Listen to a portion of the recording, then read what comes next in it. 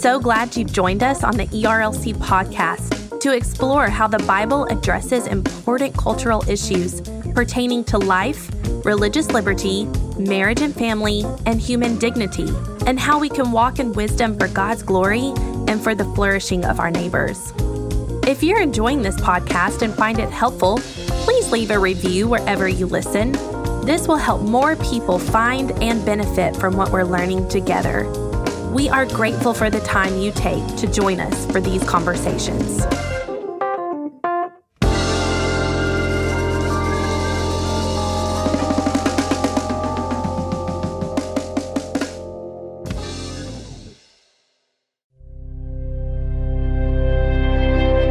Kevin Smith is a gifted communicator, especially when it comes to talking about racial unity within the church. Speaking from his experience, he shares about being a black pastor in a predominantly white church. His story is helpful for us as we seek to foster diversity in our churches. We hope you're encouraged by this message. It's a little awkward when your friends think you're crazy. It's a little awkward when your friends think you're strange. Why in the world would a black pastor want to move to a mostly white congregation? Especially after you've spent years answering the question, why in the world would a black pastor want to be Southern Baptist? Sometimes there's an apologetic that black Southern Baptists engage in that many of our white brothers perhaps aren't even aware of. I rarely, matter of fact, I've never heard a white brother's whiteness question. But I don't know if you know it or not. A lot of times, some of our black brothers in the Southern Baptist Convention, we can have our blackness question. I mean, you've been somewhat exposed to it before, perhaps. Perhaps you remember the 2008 presidential campaign early on when, people were asking whether or not then Senator Barack Obama was black enough to be considered the first black president. So blackness can be weighted and graded in a way that whiteness just isn't. If you got the look, you got the look. Matter of fact, it's so superficial at the look level that throughout American history, some people from other ethnicities have been able to pass. Because it's not really about content, it's just about the look. But blackness is judged on a few different things: ideology, philosophy, solidarity, things like that are more than just the look. And so you often get the question, man, why in the world would you want to pastor in a white congregation? When I was making a transition, I had good, well-intentioned, godly brothers I love right now. And I really value their input, and they help me in the decision-making process with more theological and biblical kind of questions. Hey, brother, the black church needs strong expository preachers. You are an expositor. You're not a guy doing this or a guy doing this, a new guy doing this. You need to be in the black church. That guy wasn't questioning my ethnicity. That guy was thinking about hermeneutics in the pulpit in the, quote, historic black church. Well, my motivation is driven by who I am. My motivation is driven by who I've been, what I've been exposed to, but mostly my motivation is driven by my grandmother's bad hermeneutics. When I say my grandmother's bad hermeneutics, my grandmother say, look, Kevin, if you call yourself a Christian, someone who's following Jesus, don't be like a lot of these people that they don't know anything about Jesus. They don't know what he taught. They don't know what he did. And this was my grandmother's hermeneutic, God rest her soul. She said, at least make sure you know the red letters.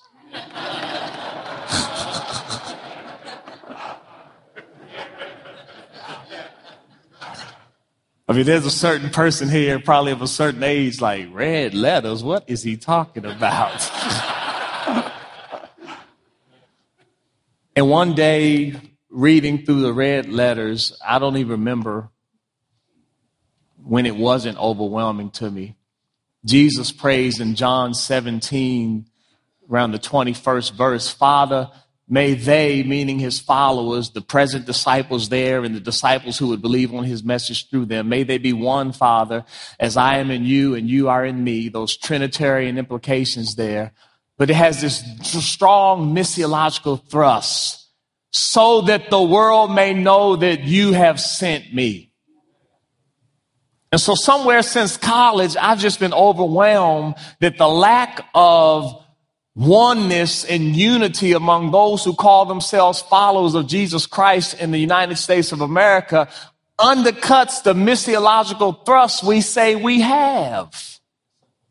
And so I've always been driven by that. I've always thanked the Lord for older models, people like Lincoln Bingham in the state of Kentucky, a man whose grandfather was a slave and who's been committed for decades to pursuing the unity of God's people in the body. Now, I don't tell everyone to pursue my course.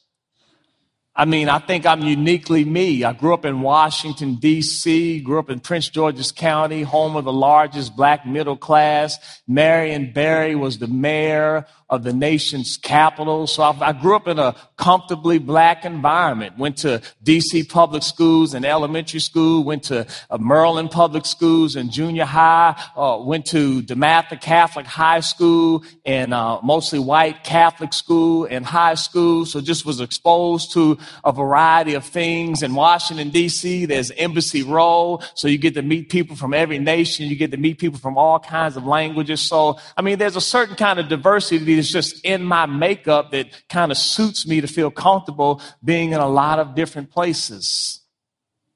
And so I looked at that, and I value background. I believe in sovereignty with a big S. So I think your background matters. I think where your church is geographically located matters. I don't believe there's a lot of randomness in the methodical God who would tell the Israelites how long the pieces of the tabernacle should be. And so I'm made for this. I'm made for this. I would have been able to articulate that in a clearer manner, a more clear manner if 20 years ago, I would have had Brian LaRich's book right now, Right Color, Wrong Culture. But I was like, I'm made for this. By God's good grace, I spent time in Chattanooga, Tennessee, where my wife is from, as a church planner, fully funded, fully supported by the Tennessee Baptist Convention. But Chattanooga had some outstanding parachurch ministries, one being the Chattanooga Resource Foundation, and one of their missions was to connect churches of different denominations and different ethnicities as regards the pastor. And they would have these partnerships between a white church and a black church. Now, admittedly, a lot of these partnerships were partnerships on paper. We'll come together once a year and we'll do our thing and have a joint service. But actually, Bill Mason, Southern Baptist pastor in Chattanooga, Tennessee, we became good friends. And when we became good friends, our families became friends. And when we became good friends, we did more than just having a joint service every now and then. Our women in our churches would get together and pray and eat soup and all those kind of things. And our men would get together and go on men's retreats. And, I knew the Lord was doing something then. Some black guys go out in the woods with some white guys at night. I said, the Lord is working in this place. And then one year we rented a bus and we sent our high schoolers, our teenagers, down to the Florida Panhandle to Johnny Hunt's, one of his summer camps down there. And that's when I knew we were in the sweet spot. Because these black parents and these white parents were putting their teenagers on a bus to go to Florida to be at the beach in a kind of puberty hormonal time. And they realized that some stuff could go down, and they were cool with that. Somebody black could come back with a white girlfriend or a white boyfriend. Somebody white could come back with a black girlfriend or a black boyfriend. And the parents were like, see y'all, have a good time. Enjoy Brother Johnny, get saved. Praise the Lord.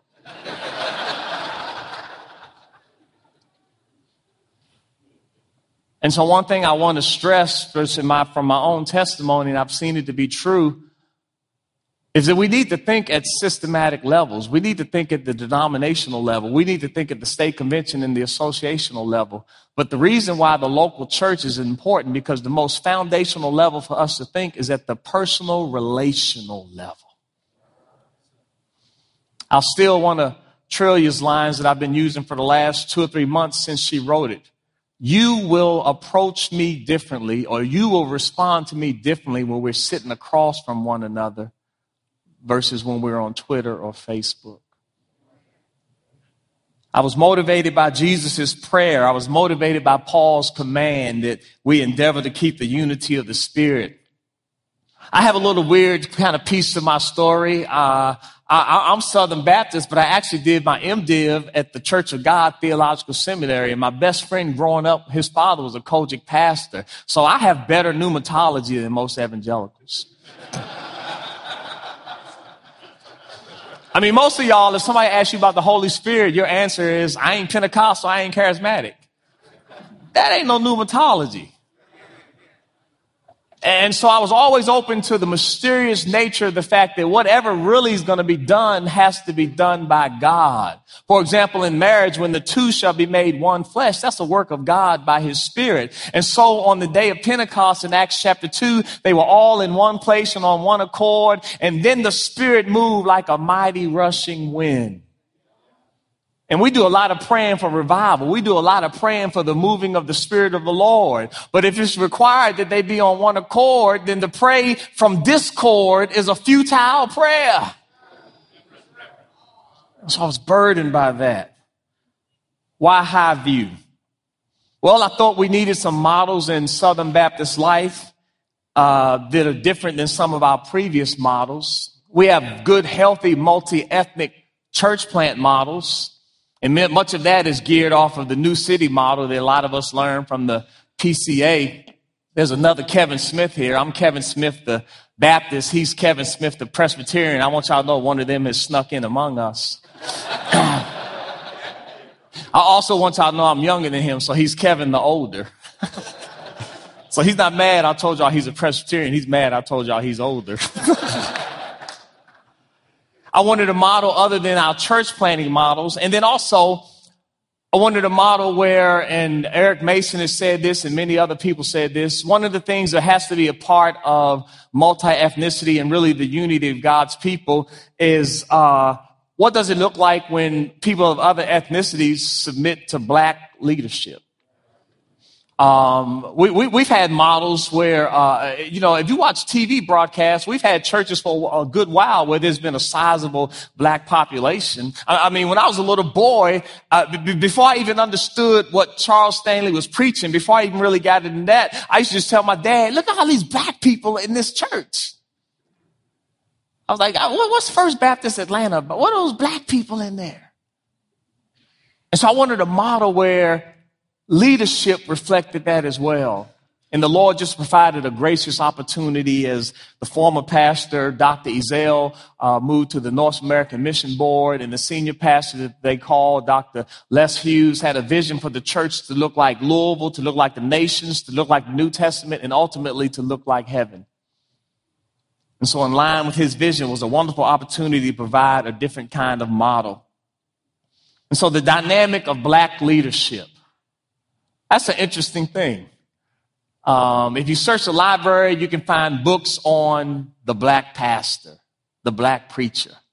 Historically, the black pastor and the black preacher has been something within the black community that the white preacher hadn't been in the white community. There ain't no books called The White Preacher.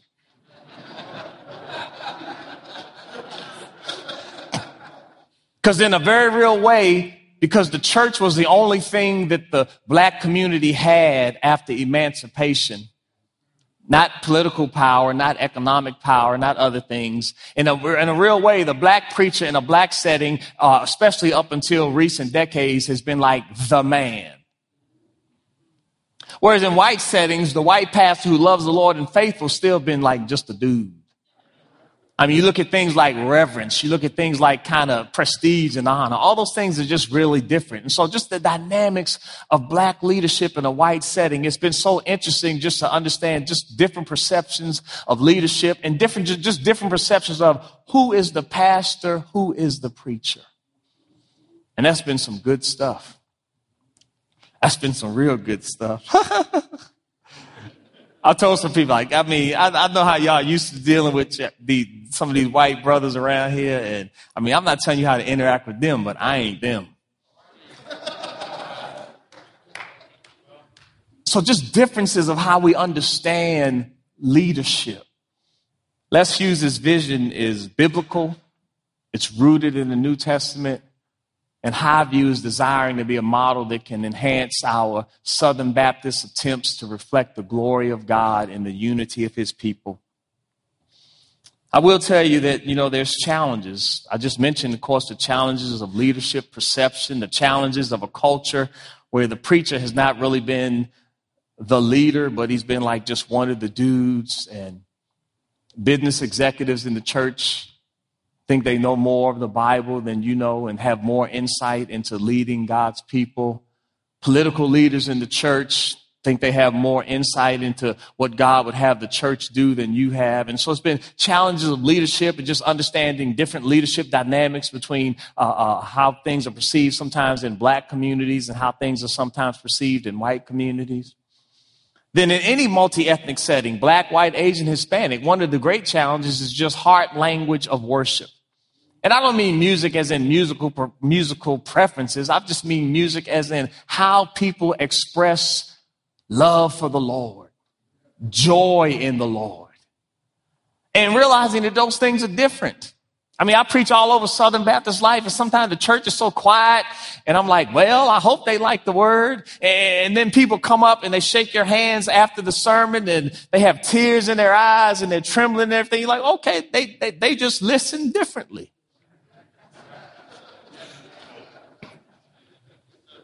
I mean, the churches I come from, when the preacher is preaching the word and you agree with the word, folks are like glory, folks are like hallelujah, folks are like moving. I mean, at Highview, when Highview is shouting, this is what white folk do. and so when brothers come, I say, look, man, the clap is the shout. Don't look for the shout. The clap is the shout. I said, and so then just understanding our differences, and then the bottom line, and Sister Trillia referenced this, is just community. The community of friendship, the community of doing life together. Recently, my wife had surgery, and just the sisters gathering around her was just so fresh and so encouraging. And then in Highview, and then in Southern Baptist life in general, whether I'm in East Tennessee or West Kentucky, I just love the magical moment of preaching the gospel, exalting the Lord Jesus Christ, and having some old white lady come up and say, I grew up in a racist family. I grew up with all kind of crazy thoughts. I've been in some wrong places. She said, but that gospel is so good, and you're my brother. And I don't know if you know, there's just a certain kind of way white ladies can put your face in their hands, and it just feels so good.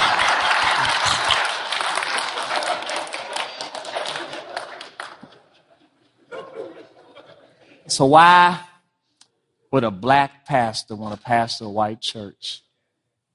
I'm only 47, 48. But I want to die trying to do what Jesus called us to do and obey the scripture rather than die being comfortable, being a maintainer and making excuses.